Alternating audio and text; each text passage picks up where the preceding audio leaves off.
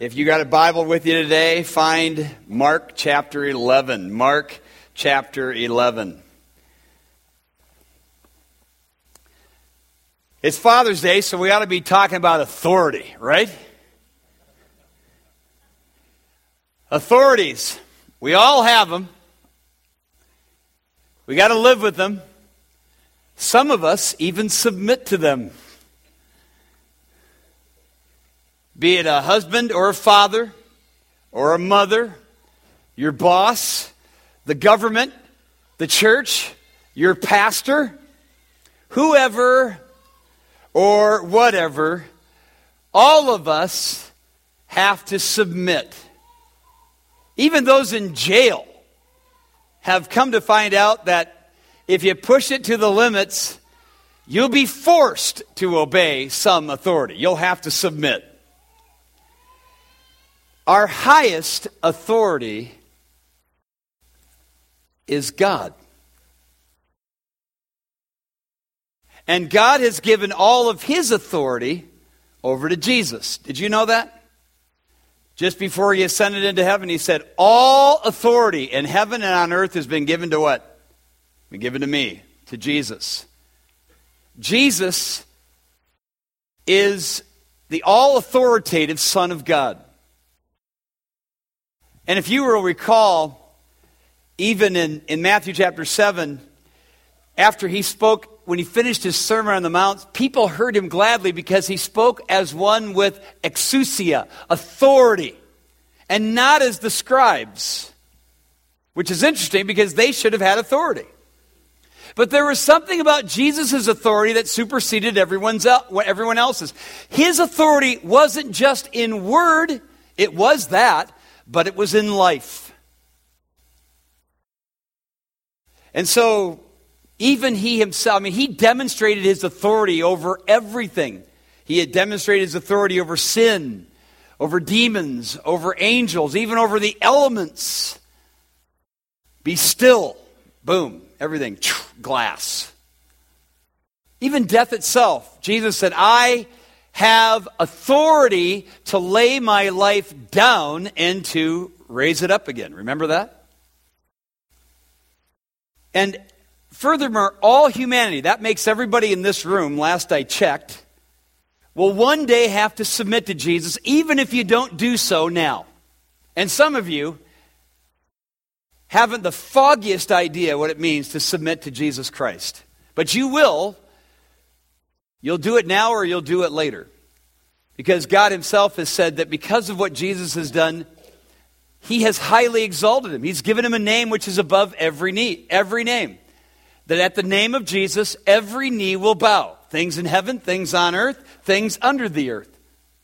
And every tongue will confess that Jesus Christ is, say it, Lord, to the glory of God the Father.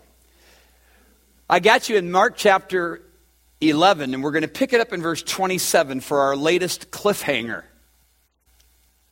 It's the last week, literally the last days of Jesus' earthly life. The cross is just a couple of days away. It's Wednesday in the Passion Week. 3 groups of highly esteemed individuals that make up the Sanhedrin. They are the experts of the law, the chief priest, and the elders.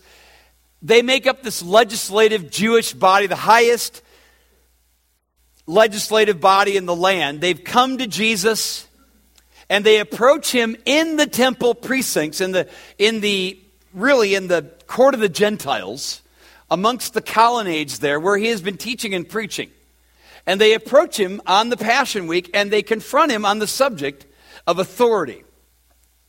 And that's where we pick it up, verse 27. And they came again to Jerusalem, and as He was walking in the temple, now Luke adds that He was both teaching and preaching the gospel. Chief priests, scribes, and elders came to Him, and they said to Him, by what authority are you doing these things? Or who gave you this authority to do them? Jesus said to them, I will ask you a question. Answer me. And I'll tell you by what authority I do these things. Was the baptism of John from heaven or from man? Answer me. And they discussed it with one another, saying, if we say from heaven, he will say, why didn't you believe in him? If we say from man, this is interesting. Mark's gospel doesn't even finish their thought. If we say from man, and then Mark just sort of supplies the rest of it, and he says they're afraid of the people. By the way, Luke adds that they were afraid of being stoned to death. They held that John was really a prophet. And I would add that John has been dead now for some time, and consequently, when somebody's dead, their esteem even goes through the roof. So John was esteemed as a prophet when he was alive. He's esteemed as a huge prophet now that he's dead. And they're going, we're stuck. So they answered Jesus, and they gave them, I can't resist this, they gave him the Obama answer. We don't know. Sorry, I just had to say that. That's as political as I'll get the whole year, I promise. So Jesus says to them, neither will I tell you what authority I do these things. And with that, he leaves them hanging. It's Wednesday of the Passion Week. He'll be on his cross in 2 days. He arrived the Saturday before, hung out with Martha and her sister and brother just down the road in Bethany. Drew a crowd because of Lazarus. He raised Lazarus from the dead. Everybody wants to see the raised dead guy. The live guy who was dead. And so on Monday, he strides into Jerusalem on a donkey, and to large masses of people and great praise. Hosanna! And of course the Pharisees come, do you hear what they're saying? Yep. If it wasn't them, it'd be the rocks. Okay. He checks out the temple that night. Mark tells us earlier in this chapter, he just goes in and sort of checks it out. Probably sees all the marketeers ready to go the next day. Then he goes back to his friend's house, spends the night, and he comes back loaded for bear the next day. On Tuesday, he comes back, he makes a bullwhip, and he becomes furious in the temple. The most incredible display of righteous indignation ever found by Jesus. Perhaps comparable to the times he lays into the scribes and Pharisees in Matthew 23. But it's within this holy fury of Jesus toward the religious leaders, and when he drives out the money changers in the temple, that these religious leaders' question about authority is actually answered. They just weren't listening, and we'll get to it. It's Wednesday. He has returned to the temple. Now that he has cleansed the place, he can teach the place, which is a very interesting thought, isn't it? He didn't teach and preach the gospel until he cleansed the place the day before. I was reminded of Josiah and Hezekiah. Hezekiah goes in, remember, he goes back into the temple and he just cleans the place out before the worship can resume. And this has so much application in your life. Dads, as dads, you're not going to be able to resume the worship in your life until you clean out the crud. Clean out the place and it'll be ready for the gospel. It'll be ready for teaching. Actually, the gospel cleans the place out, doesn't it? And there is a sense in which you don't come to God, you don't clean up your life in order to come to God. You come to God so you can clean up your life. But if you're a follower of Christ, you need to clean out the crud. And then you're ready for worship. And that's what he's doing here when the Sanhedrin approach him. He's teaching and preaching the gospel. And these guys are hating and they are plotting the whole way for his demise. They're just looking for the right moment to seize him. And so, in verse 28, they come to him. So what's up here? Look at verse 28 where they say to him, by what authority do you do these things? Who gave you the authority to do this? This is, one writer said, if you were to put this into the modern vernacular, it would be, who the H-E double toothpicks do you think you are? That's what's going on here. Who gave you the right to do what you're doing? I couldn't help but think of this as I was trying to insert myself into the scene. These leaders are furious, and Jesus gives it right back to them. Last year, one of our sons, I won't identify who,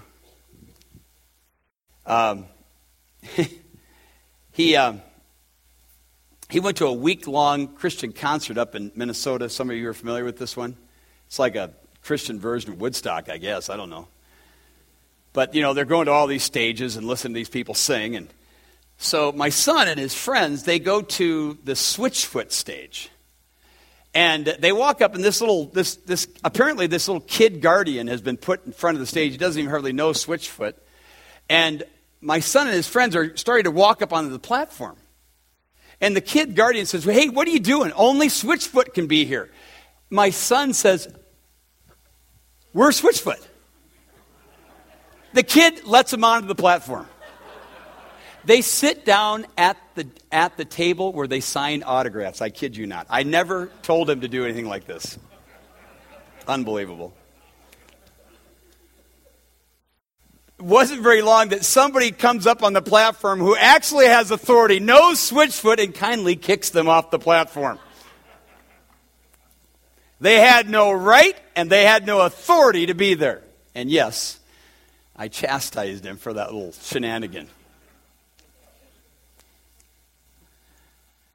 Well, Jesus walks into the temple, and he goes about his business with great authority. He teaches the people that are there. He confronts the money changer, kicks them out. He shows his great righteous indignation we just referred to. And the next day, the actual authorities, the recognized authorities, come to Jesus, and they're acting like the kid that guarded the stage where my son and his friends are. I mean, they're acting like they have no idea who they're talking to. And in reality, Jesus does have authority. He does have the right to be there. The question that they're asking, however, is legitimate. It's actually quite reasonable. What gave you authority? Who gave you authority? That sounds reasonable, doesn't it?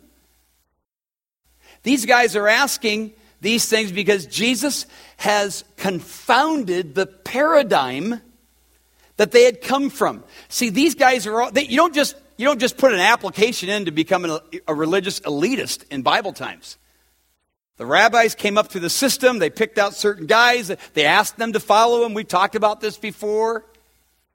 If you were a priest, you had to fall into the lineage. And Jesus just doesn't fit anything, even though he certainly fell into the lineage. He never followed a rabbi, and yet he is a rabbi and was even called a rabbi by rabbis. His ragtag group that followed him, and they were hardly the cream of the crop. And so none of this makes sense to them. And I was just thinking about this whole business of authority. Now I'm in my 50s, and it seems more acceptable for me now, that I'm a little more seasoned. I can call people out in their sin. I can confront them. But I've been confronting people for years. And, although I can't claim 1 Timothy 4:12 anymore, let no man despise your youth. I used to claim that a lot years ago. Now that I've been at Saylorville for 15 years, and thank you very much for that nice thing you did here a few weeks ago. But it is really high time that I confessed something to you I've never told you publicly. I have never been ordained. Go ahead. Therefore, every marriage that I've ever done the last 15 years is null and void. I'm just kidding. That's not true. That'd be a lot of you.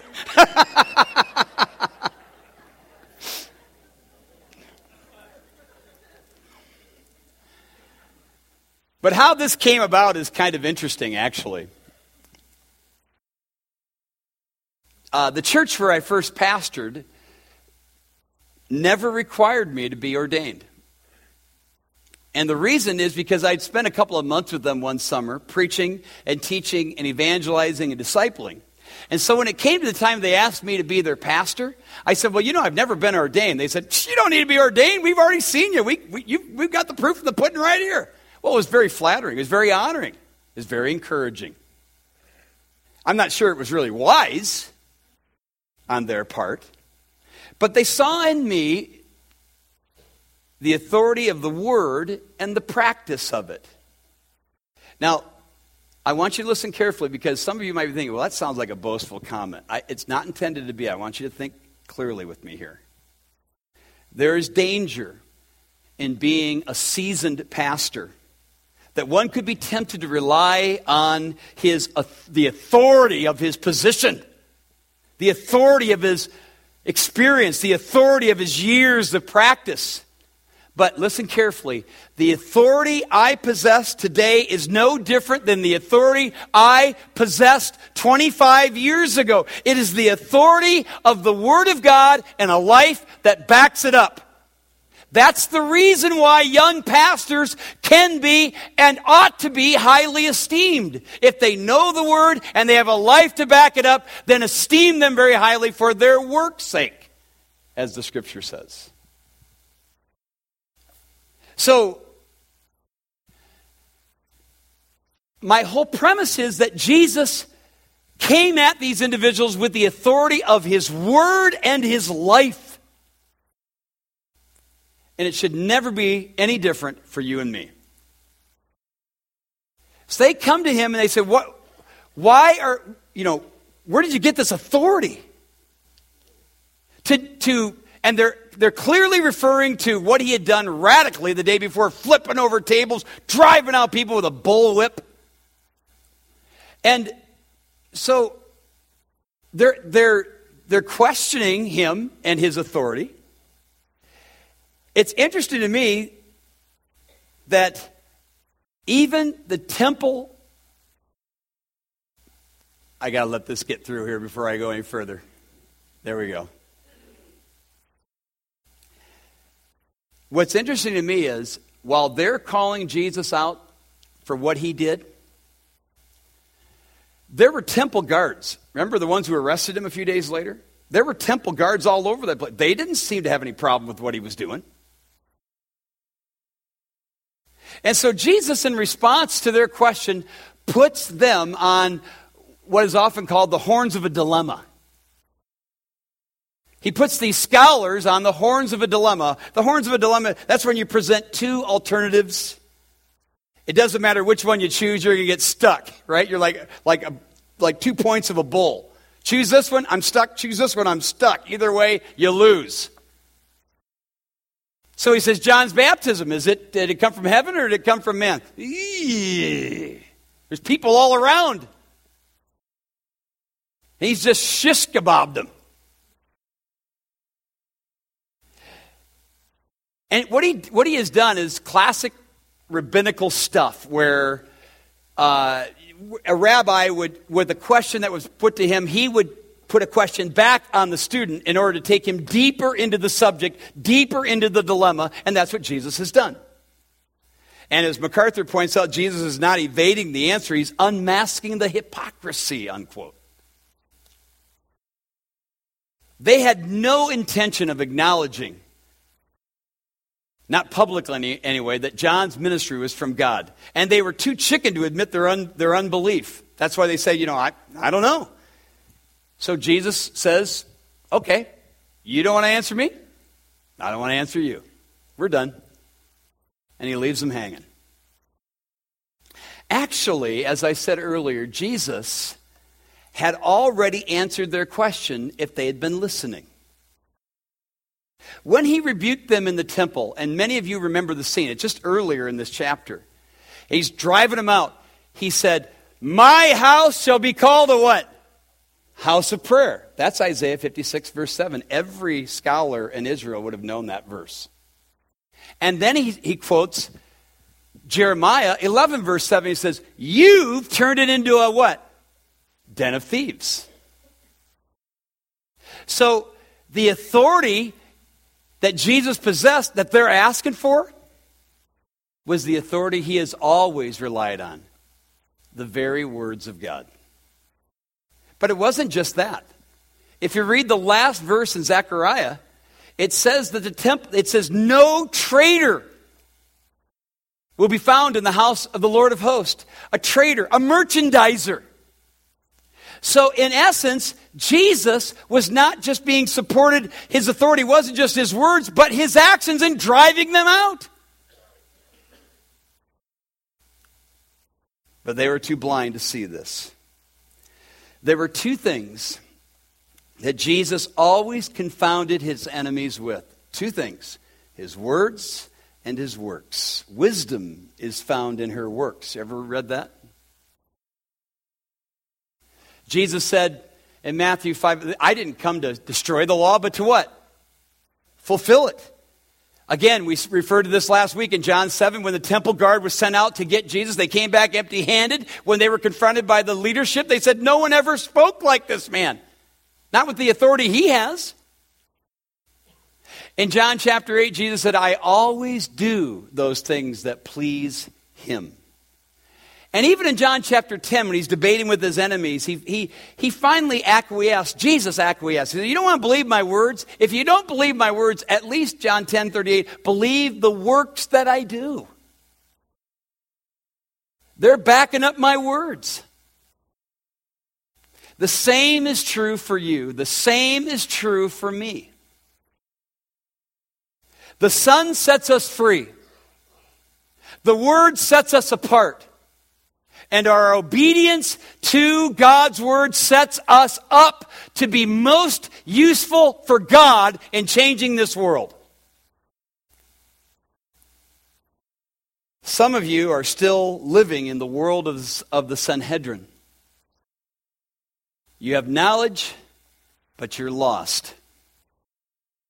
Some of you are stuck and have been stuck for a long period of time because of your unwillingness to obey the words of God. If we're going to make an impact in this world, we have to have the authority of truth in us, and we have to have the authority of truth coming out of us with our lives. It's just that simple.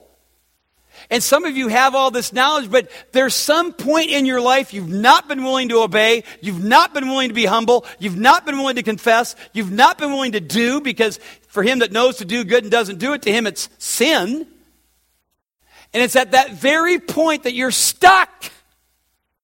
Listen to the words of Oswald Chambers, some of the most incisive that he's ever written. He wrote, the golden rule for understanding spiritually is not intellect, but obedience.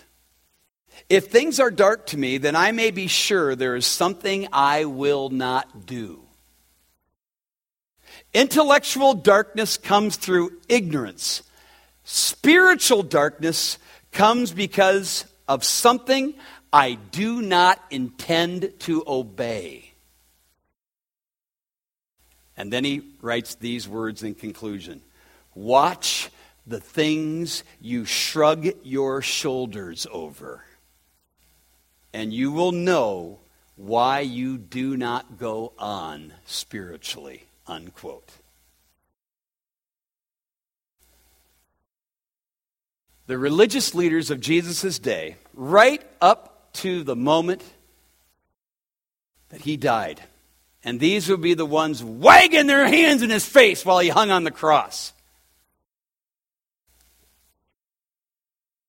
were in the dark, not because they were unintelligent, but because they refused to obey the known word of God.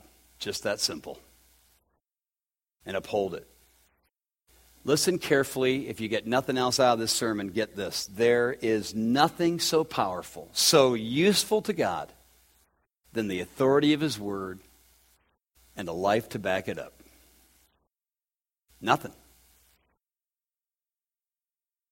And so I'll just, a couple of thoughts just in conclusion here for all of us. Discipline will lead to delight. I am talking to all of you, but every dad on high alert here. Discipline yourself unto godliness, the Bible says. discipline yourself to be in God's Word daily. Discipline will lead to delight. I know nothing you start at the beginning is something you enjoy. I mean, half of you are doing some new exercise program. I started a new exercise program the other day. My shoulders are killing me. I hate it. But I know that if I stay at it, I'll delight in it. Discipline leads to delight. Delight yourself in the Lord. He'll give you the desires of your heart. Discipline leads to delight. And discipline yourself unto godliness, as Paul said to Timothy. Secondly, study leads to sanctification. Now remember, in Jesus' mind, in God's mind, study, when he says study to show yourself approved and all that, study was never intended to be a merely intellectual thing. The Jews had a saying, I know, therefore I do. So all study has this idea of the Word and the application of the Word intrinsic within it. Study will lead to sanctification. Sanctify them through thy truth. Thy word is what? It's truth. Jesus would say in the very next chapter to these very same people, you are in error because you don't know the Scriptures or the power of God. This is amazing. This would be like telling a pastor you don't know your Bible. Worse than that. But they were not disciplined in their application and their study. So discipline leads to delight. Study will lead to sanctification. Obedience will lead to openings. Joshua 1:8. Some of you have memorized it. This book of the law will not depart out of your mouth, but you will meditate in it day and night, that you may observe, there's the obedience, to do according to all that is written therein. Then you'll make your way prosperous. Then you'll have good success. And Jesus said, he who has my commandments and keeps them and obeys them, he it is who loves me. He who loves me will be loved by my Father. I'll love him too. And I will manifest myself. Thaneros, I'll disclose, I'll open up, I'll reveal, I'll show. All that is intrinsic within that word. I'll show myself. I'll open myself up to you. Obedience leads to openings. Obedience will demand doing the hard, sacrificial, even seemingly impossible things that you're struggling with right now. But when you do, it will open up exhilarating experiences. And I absolutely mean that. Exhilarating experiences where God comes through, answers your prayers, opens doors, and affirms his truth to you and me. And finally, combination will lead to confirmation. When you combine the Word of God and a life that backs it up, your esteem will grow, your influence will spread, and your praise to God will be very obvious.